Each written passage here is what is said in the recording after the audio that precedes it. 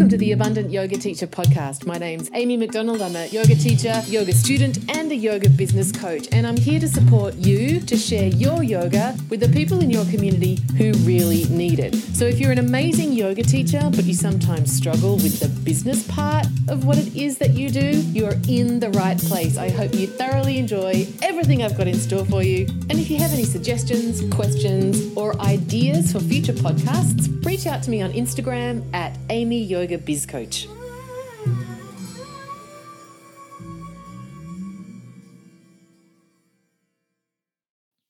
Hi everybody, welcome to the Abundant Yoga Teacher podcast for this week. I hope you are all doing really well. You had a nice weekend, you're taking good care.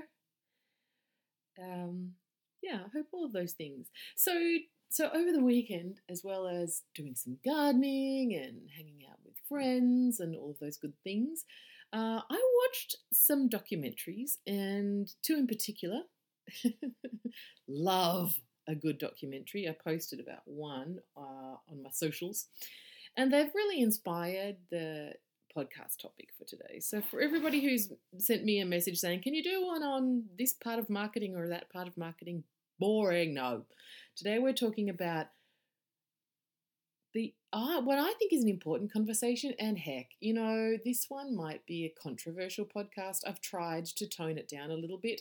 If you've been with me in Thailand, I tend to rant on this topic, but not on the public record, with the exception perhaps of today. The topic is, what are you actually teaching? ?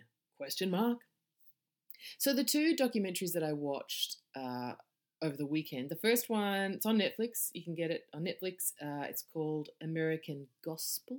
So it's about, I loved it. It was quite long. It was over 2 hours. I'm like, don't stop. Kept pausing it to do chores so that I could stretch it out. If you haven't watched it, check it out. Really good stuff. Essentially, it's about the prosperity gospel movement and what that means and how, I'm going to paraphrase, and you can message me on this if you want to. I'm not a Christian, but essentially it's a documentary about how the prosperity gospel movement, or the abundance gospel movement, that definitely started in the US and has led to those billionaire pastors and all that sort of stuff, is arguably not actually teachings from the Bible at all. And a lot of smart people with strong opinions talking about how those mega preachers that, have the mega bucks and the rolls and all the airplanes and all that stuff, very, very selectively choose passages from the Bible and oftentimes preach things that contradict the message of Jesus. Which, of course, got me thinking about, well, shit, that happens in yoga all the goddamn time. People picking bits and pieces out of, scripture and using it out of context to make a point that more closely aligns to common teachings in the personal development and New Age space. And I've talked a little bit about this in the past. I have my own view of it, but it definitely, watching this documentary, again, it was called American Gospel, got me thinking about how we do that in this industry, in the modern postural yoga industry. The other documentary that I watched, it's older, I think it was put out in 2010. You can get it on Amazon. It's called David Wants to Fly. It's a documentary about this German dude who was a filmmaker and a fan of David Lynch, and David Lynch is a devotee of Maharishi Mahesh Yogi, and so David, also the name of the filmmaker, the German filmmaker, goes on this journey into TM, Transcendental Meditation, and to India and to the Maharishi Mahesh University in Iowa, Anyway, it's about that topic. And, if you've been listening to my podcast for any period of time, you will know that I have a fetish for anything about gurus. And in fact, I've been on my own, very small, Maharishi Mahesh Yogi journey, in the sense that, one, the White Album is one of the best albums of all time. don't DM me about that. If you don't agree, I never want to speak to you. That's just, I'm quite binary on that one. And, a bunch of it, some of the tracks are directly about Maharishi Mahesh Yogi, and a bunch of them were written in Rishikesh. So, I have that connection. I've been to the ashram in Rishikesh, and I know a bunch of you have because you have photos of it on your socials. I have that, all the graffiti of the Beatles and whatnot and that. My coach often talks about the Maharishi effect, which I think is interesting.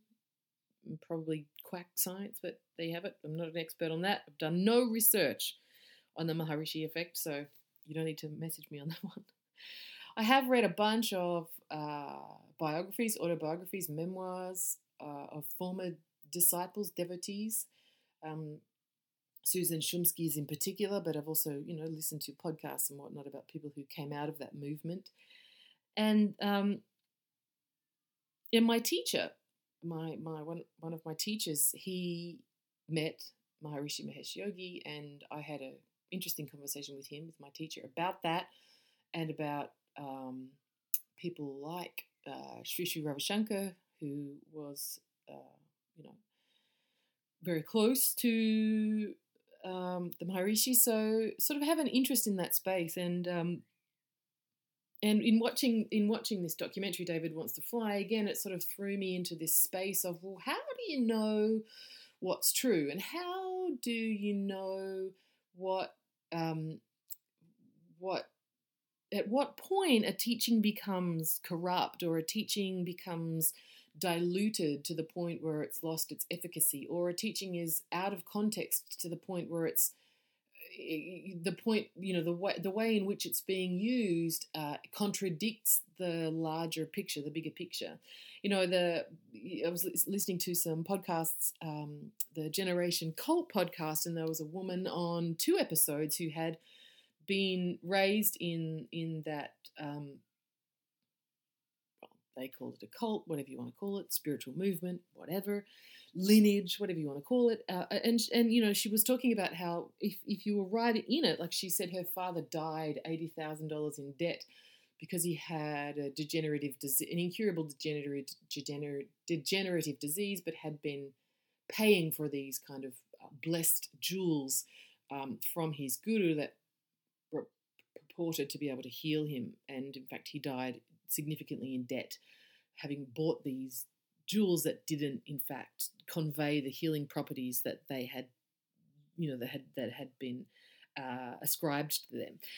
And she was saying that it's only when you get into a certain level that you realize it's a cult. And her words, not mine. I'm not making a claim on that. I don't know enough about it, but I do know that for me, my interaction with that movement is highly beneficial. And in fact, were it not for the Maharishi and the way that he brought the teachings of TM to the West, a lot of the people that I look up to and have as sort of peripheral teachers in my life, at some point touched that tradition and that furthered their journey.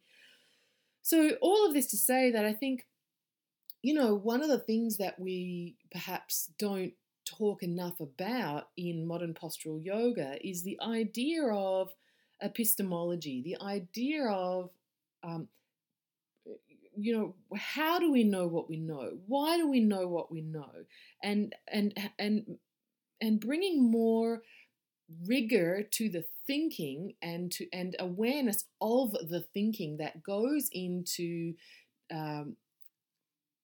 deciding what's right and what's true and what's wrong and what's untrue. I think that we take a lot of things for granted. I think that we can, and maybe it's part of the way that yoga teacher trainings operate in and of themselves, like, shit, it's 200 hours. What, you're going to learn all that in 200 hours? Of course. We take a whole lot of stuff for granted. I don't know about you, but there wasn't a whole lot of, in my 200 hours, maybe, I don't know, I had a faculty that taught that. There was one teacher on the faculty that probably encouraged any type of critical thinking process in his delivery of the material. But for the rest of it, it was just kind of trying to survive and assimilate all of this stuff and get my head around some really complex ideas in another language, which involved a whole new way of looking at the world. I was not placed at all just by my own what I brought to the party, let alone the way that the teaching was facilitated, to employ any type of critical thinking techniques. And so what that meant was I just took it all on board as true, because you're the teacher, I'm the student, you know more than me, and I'm here, I've paid, I've put the money down, so that also gives it a level of value, and so I'm going to take this as truth. So I think probably the subject matter itself, the complexity and magnitude of yoga and that even is, plus the delivery system under which we become qualified as teachers ourselves, both of these things, I think, put us in a position where we're actually primed to assume and absorb and take on information without having thought about it properly. So we need to come back to this idea of epistemology and how knowledge works and what we actually bring to the learning process. The validity, the way that we learn, the scope of knowledge, and be more discerning and intentional about what we then pass on to our students. For the most part, I guess, I do, I'm guessing you do, we think that we're fairly clear thinkers, right? Like we're open people, we want to be mindful, we want to be conscious, we want to be self-aware, we like to think that we're well-balanced, we like to think that we don't have biases or we don't discriminate, and yet of course we do. Of course we do.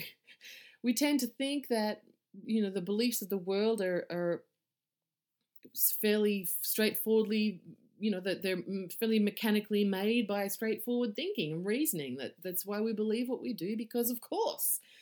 And we also tend to believe the beliefs of people that we admire and trust, of authorities, of our teachers. And like I said before, I believe, and again, this is my belief, it's not based on any research that I've done, but I suspect that when there is a financial commitment involved, this situation amplifies. So for example, if I paid, my first 200-hour yoga teacher training was from memory, about $8,000.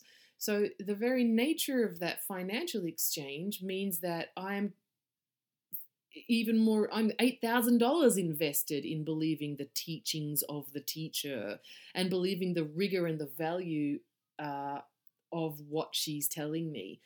I've just recently rewatched the Enlighten Me documentary because the new Wondery podcast about that guy, who I then went and looked at his Instagram. Don't follow him on Instagram. I didn't say that. Anyway, the new Wondery podcast Guru, which I'm enjoying. So we're in rewatched that documentary, and they talk about, I think it's Kirby Brown's mother talks about one of the reasons why, so I'm talking about the situation where there was it was in Arizona, there was a personal development seminar week and 3 people died in an extreme heat endurance test that the retreat leader referred to as a sweat lodge. And one of the women, her name was Kirby Brown, and in the podcast they were interviewing her mother, and her mother was talking about how she did a lot of extreme sports and she was a very active woman and she did very much know her own limitations in her own body, and she was also a woman who played full out, and I don't know the exact number, but it was a very, very expensive retreat that these people went on. And Kirby Brown's mother mentioned a number of times how Kirby Brown had invested her life savings. She was 40, I think, when she passed. She'd invested her life savings to pay for this 1 week, and that meant that the simple financial commitment that she'd invested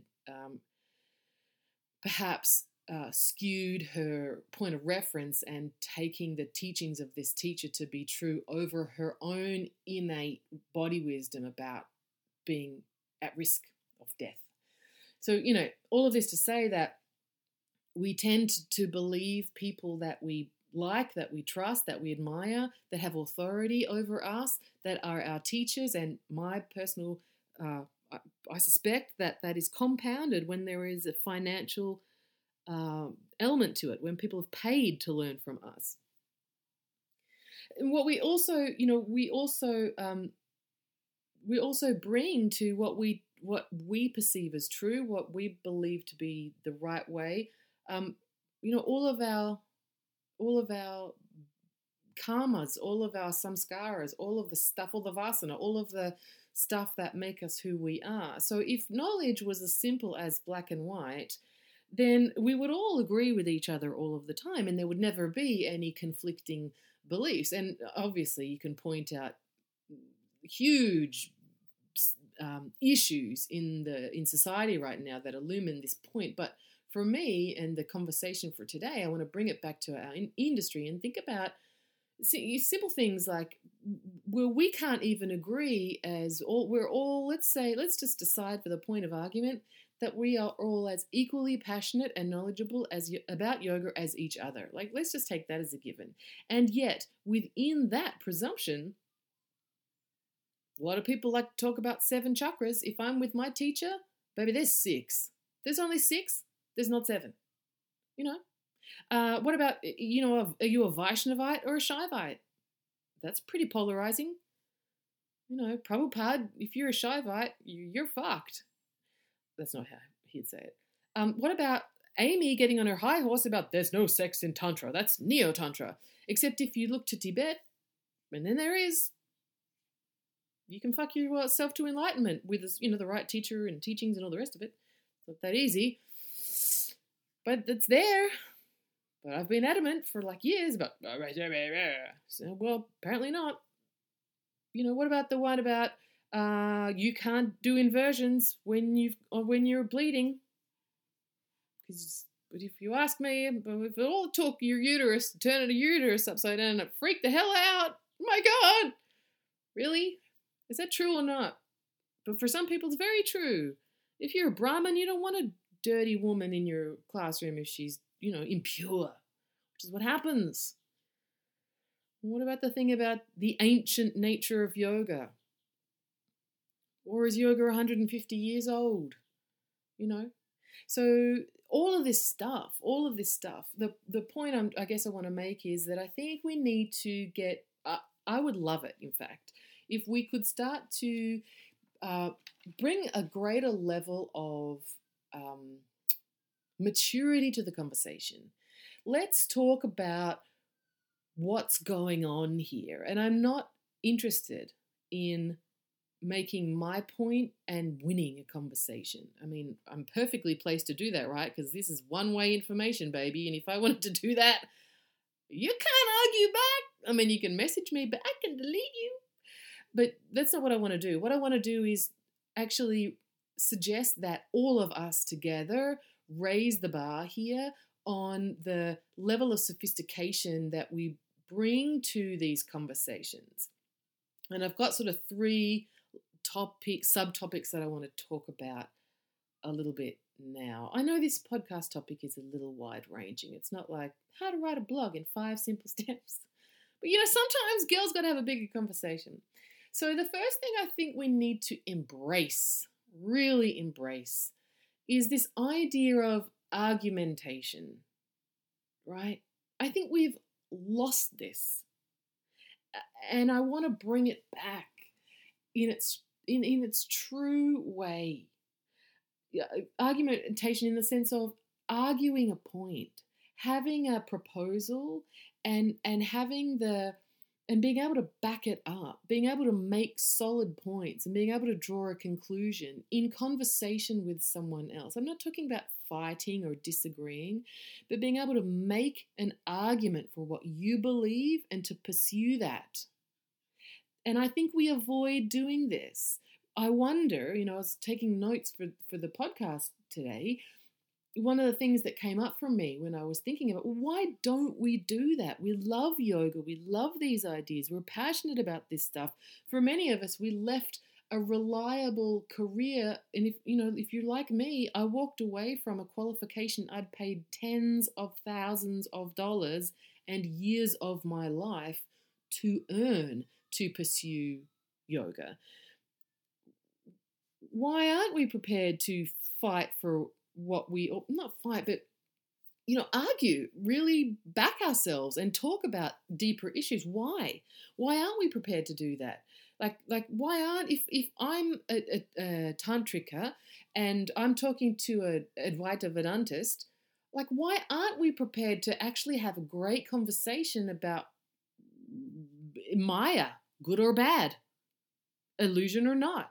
What about if I don't know, let's say I'm talking to someone who's been a TM, a transcendental meditation practitioner for their whole life, and it's what brings them creativity and brings them peace and gets them feeling closer to their true nature. Why not have a conversation about that? And I want to have that argument about yogic flying. Where did that come from? Why is it a thing? Because if you ask Susan, she's got a very different view of it.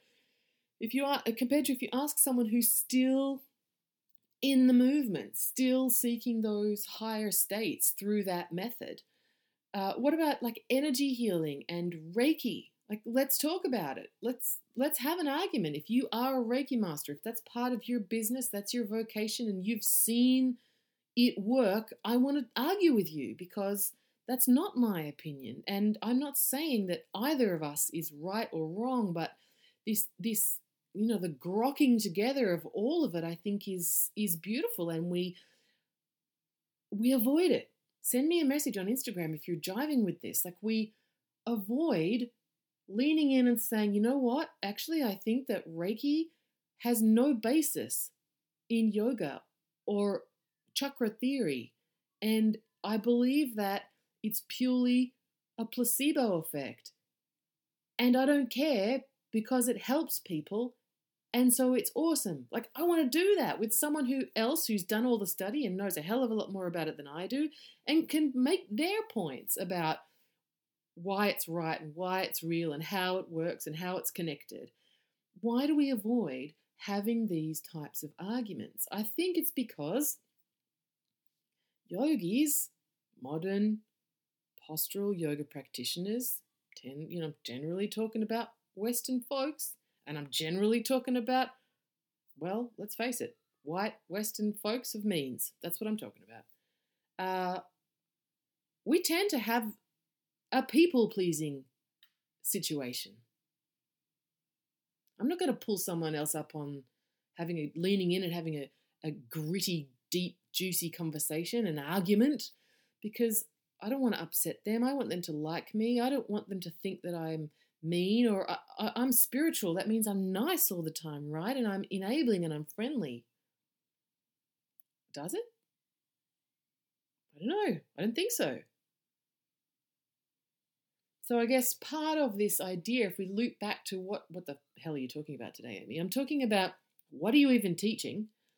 I think we need to bring some integrity to what we're teaching, or an integrity check to what we're teaching. And one of the ways to do that is through interrogating what we're teaching, what we believe. Let's interrogate that a little bit. How do you do that? Well, argumentation. Like, sit down with someone who's got a different view and thrash it out for pleasure, for delight, for insight, not because you're trying to take somebody else down. It's not personal.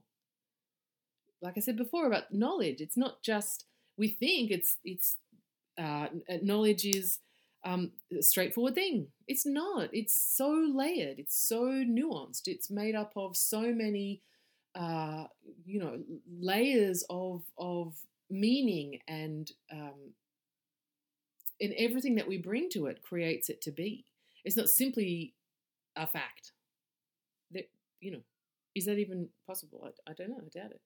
So call to action, I guess, one of them for today is like argue with each other. Let's argue more.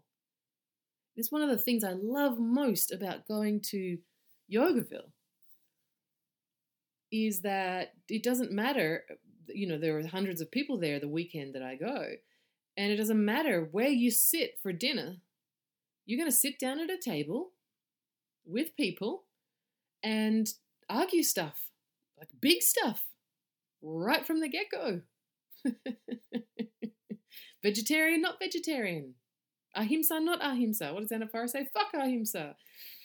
And like, this is like arguing this stuff. Again, in a pleasurable, respectful, delightful way. I think it's important, and we've got to lean in and do more of it. Not avoid it because we don't want to offend somebody, nor seek to make somebody wrong as a result. That's boring too. The second thing I want to talk about in terms of what are you teaching anyway is just simply cognitive biases. That it doesn't matter what the knowledge is, it's never going to be the same for anybody simply because of the fact that we're human, simply because we are all kind of at the whim of multiple cognitive biases. The way that we perceive is always wholly unique for each of us. And we need to know that when we think about, well, what do we bring into the table here? If I'm going to fight for my belief in whatever element of yoga you choose, I can't just say, well, mine's the true way. Because I'm bringing, all this other stuff to the table. Things like, you see this with, this kind of sunk cost fallacy. And I know I've spoken to people, for example, who trained with Bikram right at the beginning. And there comes a point like this, and I'm not speaking about anybody here, but you can imagine this idea of sunk cost fallacy. People stay with a tradition for so much longer because of what they've invested. And I'm not just talking in this instance. You could argue it's the Happy, Healthy, Holy organization, Bikram. It happened for Anusara, the lineage that I was pursuing.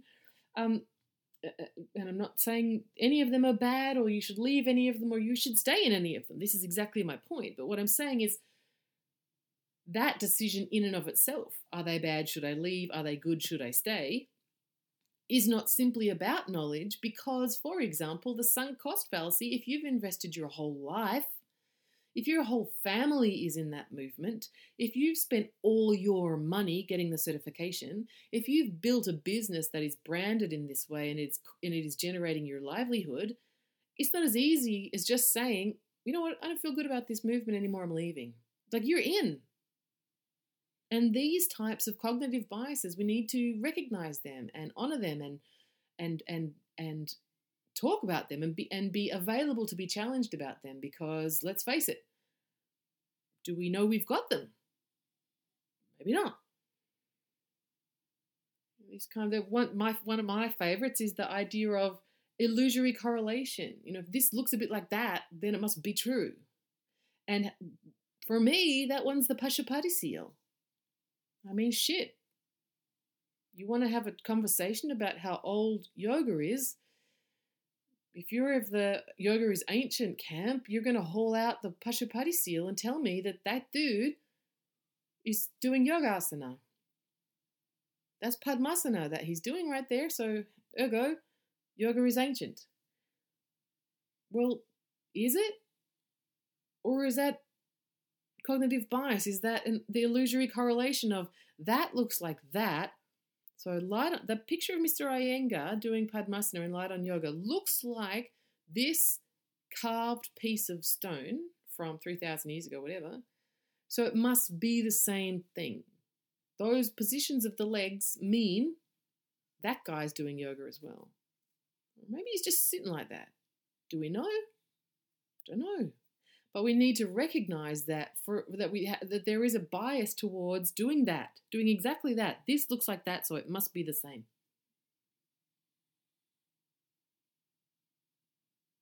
What about the idea of confirmation bias? Now, I remember talking to my teacher about confirmation bias because I was fearful that, as someone who's more interested in the tantric approach to yoga, and that, anyway, don't go there, Amy, rein it in. Maybe, my reading of the Bhagavad Gita was, I was limiting my availability to consider other forms because of confirmation bias. For example, I remember, bless you if you're listening, those women who came with me going to a lecture in Brisbane about the Bhagavad Gita, which was essentially, it wasn't ISKCON, but it was a derivative group of ISKCON. And, in its purest sense, I mean, Bhaktivedanta Prabhupada, he had some pretty strong opinions on the role of women, right? And he was fairly single-focused in what you got to do and who you got to like to get to oneness, Supreme Godhead, right? There's one route. If you go to a kirtan with those people, they ain't chanting no Shiva chants. There's no Kashi Vishwanath going on in those kirtans. It's just Krishna. And my concern was, well, shit, I'm not down with, and I don't vibe with the Bhagavad Gita as it is, Prabhupada's Gita. I don't like it. Because, I think you can reach enlightenment as a woman. I don't think being a woman is a lesser form of being a man. That's not a belief I hold. Was I, in choosing to not pursue that version of the text, that translation and commentary, was I limiting myself? Was I limiting the information that I was taking in? And therefore, was my belief around the teachings of the Gita subject to confirmation bias? I don't know. Like, how do we know? How do we know what is limiting us? And how do we know some stuff's just junk and hateful junk and should be dismissed outright? And let's face it, there's a lot of that going around as well. A lot of that going around. Cognitive biases, argumentation. Like, knowledge isn't as simple as just knowledge. It's because your teacher told it to you, so what? And so then let's dial it up another level and talk about the Guru Tattva. Like, if you really want to get it out there, if you really want to go big, what about the Guru Tattva? The Guru Tattva where simply our innate nature wants to reveal itself to itself such that knowledge is always flowing, real knowledge, truth. Everything is teaching us always. I went to a workshop, a whole day workshop with one of an Australian yoga celebrity, let's just say, been around a while. And he asked me, he'd never met me before. I knew of him because he's a yoga celebrity. And he asked me, how long have you been practicing? And that one's always an interesting question, right? And I said, well, I started asana when I was a kid and been teaching for a little while now. And I said, and these days I don't really do asana. It's not really part of my practice. And he said, oh, well, you just meditate. And I said, no, I don't really do that either. He said, well, what do you do? And I said, well, I chant the Chalisa every day and, I guess I read books and I think about things and that's kind of my practice. And he gave me this look like, well, that's not, what are you even, you're kidding yourself. This is what, that's nothing. And at the time I thought, fuck you. But now I just think, okay, that's cool. That, we've got a different view there. Interesting. This would be something great to have an argument about, not a negative, persecuting, personalized, I'm going to make you wrong and bring you down, but simply let's just grok it out argument. Anyway, what I also think now is that knowledge comes in all forms, all ways. and the more that you practice, the more that things that no one would consider yoga become yoga. These things that, for me, it's become like this spontaneous, intense emotion from something that I never saw coming. Oof, connection. And not just the pretty stuff. Sure, sunlight, mist, mornings, Shaktipat. But other things too, like I went to looking to buy a house, and I went to some open for inspections on the weekend. And one of the houses that I went to was magnificent. Magnificent in the way that obviously the person who owned it it was just her life's work. Like, for me, I could tell, being a single middle-aged woman living in a house that has taken me years to get to a point where I really love it, really put my stamp on it, my garden, all of it. It's been a labor of love for years. I could tell walking into this house that this woman, the same deal. She had gardened all the food she was growing. She had chooks, the art in her house, everything just was radiant. I could tell it was so infused with love. And as I was walking around her house, which is always an awkward thing, I noticed things like she had ramps front and back door. She had a mobility scooter in the garage. She had special handles installed on her bed and in the shower, and all this sort of stuff. And it became apparent to me that this woman was not leaving her home because she wanted to. She was obviously, she needed more care, and she needed to go somewhere where she could get that care, and that she was leaving this beautiful her paradise that she'd made. She was being forced to leave it, and like that was my yoga for Saturday. Like what that does to what that, even just talking about it, makes me reconnect to oneness and karma and the big teachings, compassion. Compassion. And so, coming back to the principle of the Guru Tattva, like, everything is a teaching. Everything is knowledge if you're available to it. Or even if you're not, it kind of might work on you anyway. So what does that mean for what we're teaching to our students? So I think I've just spent the past half hour like opening a can of worms. And so what I'm going to do for the next 5 minutes, hopefully, is try and tie all of this up. So let's come back to the top of the podcast. What do you even know what you're teaching? And Amy's reflection over the weekend, having watched these 2 documentaries, was being aware of the impact of dilution, being aware of the impact of source of teaching, of knowledge. And from there, if we think about these 3 points, being available to argue as a way of testing integrity. If you can't back it up, it's probably bullshit. Or if you can't back it up, you probably shouldn't be teaching it. Like, you need to know more. Go back to your teacher, reread the thing, dig further into information, look at both sides, look at where your information is coming from, who wrote it and why, who's saying it and why.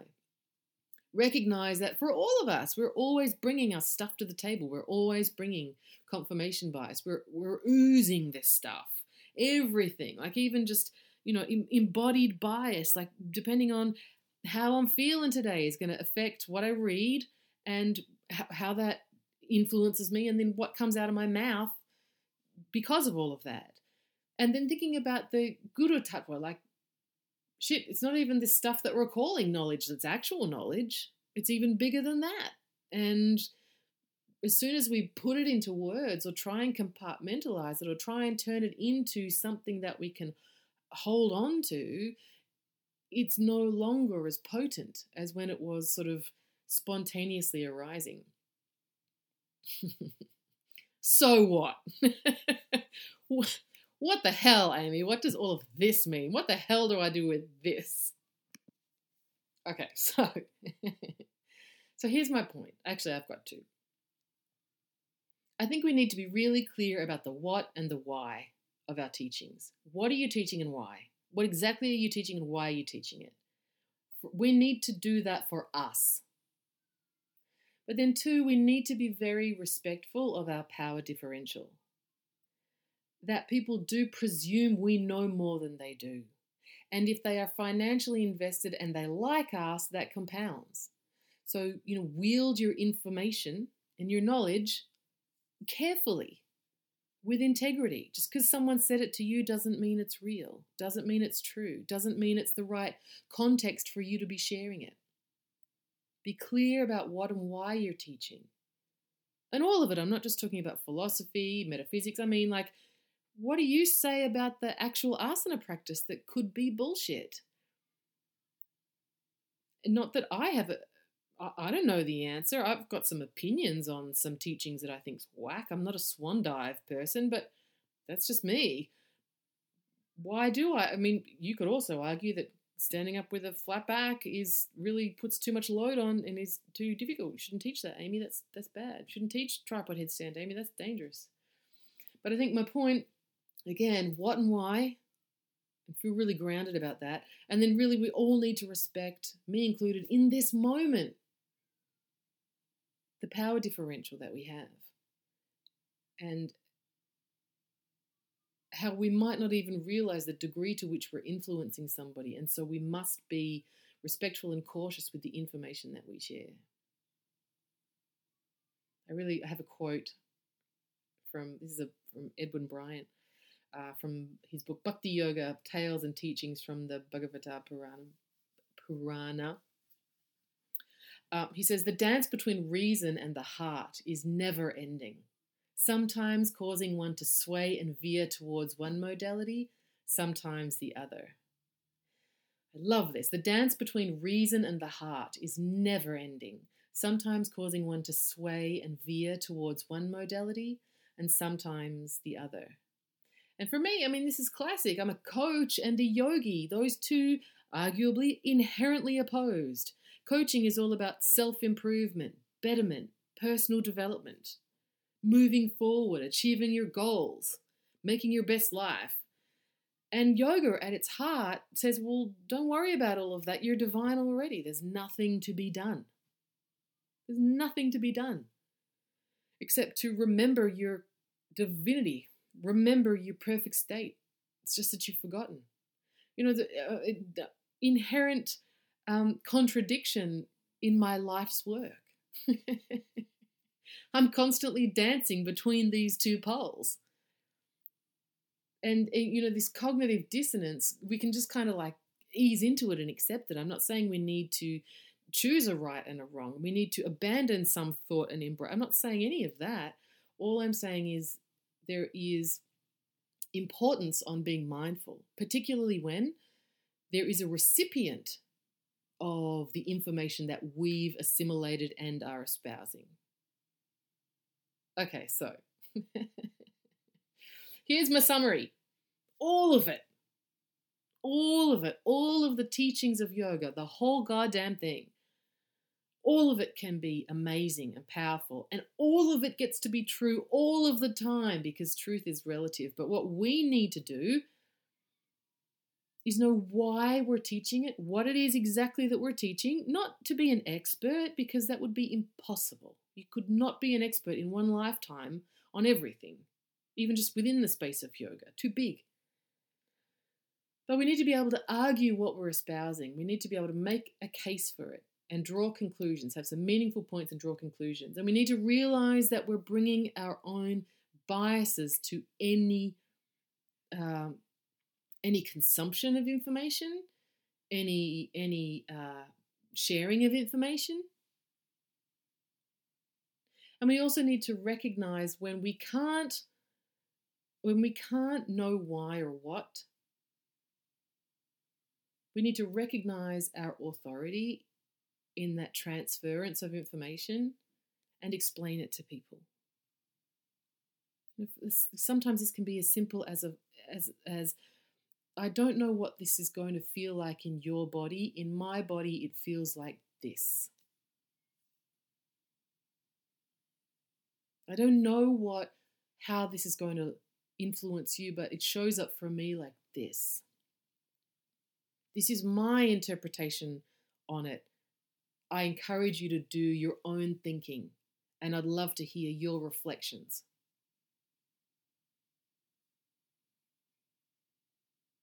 There you have it, folks. That's my podcast for the week. Oh my God, it'll be interesting to look at the stats. How many people actually stayed through this one and listened to the whole goddamn thing? I hope you're going to have a fabulous week. A couple of things before I go. Number one, I'm doing another coach-a-thon this Thursday, 5 p.m. Melbourne time. So essentially that's just if you need support with anything, if you'd like some mentoring, some coaching from me, I'm doing weekly complimentary coaching session, group coaching session. So come along.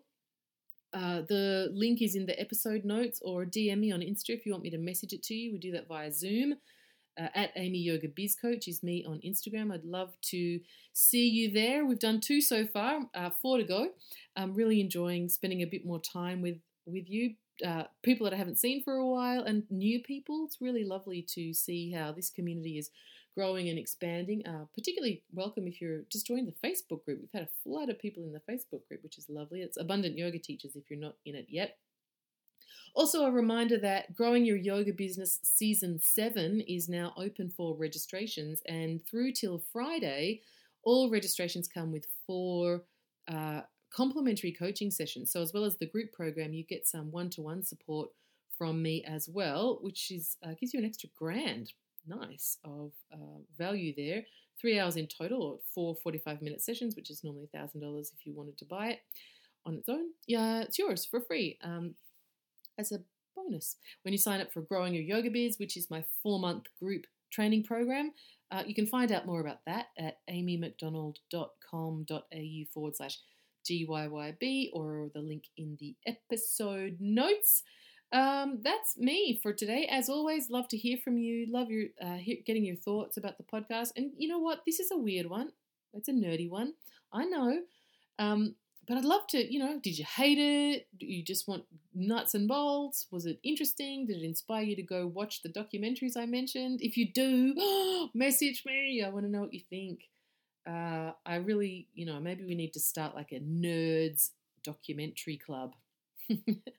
We could all stream them at the same time and then get on Zoom and argue about it afterwards, right? I just think more arguing. We need to argue more, not fight. Argue in the true sense of the word. And then we all learn from each other. Coach-a-thon, 5 p.m. Melbourne time this Thursday. DM me for the link. And GYYB, my 4-month group training program, comes with $1,000 worth of one-to-one coaching as a bonus if you sign up by Friday night. amymcdonald.com.au/GYYB, or the link in the episode notes. Take care, everybody, and I'll speak with you next week. Bye. So there you have it, folks, another edition of the Abundant Yoga Teacher podcast. Hey, favour to ask. If you found the content useful, I would be very grateful if you could support this podcast by giving me a 5-star rating. And if you've got a moment, a review would be super cool. No pressure, of course.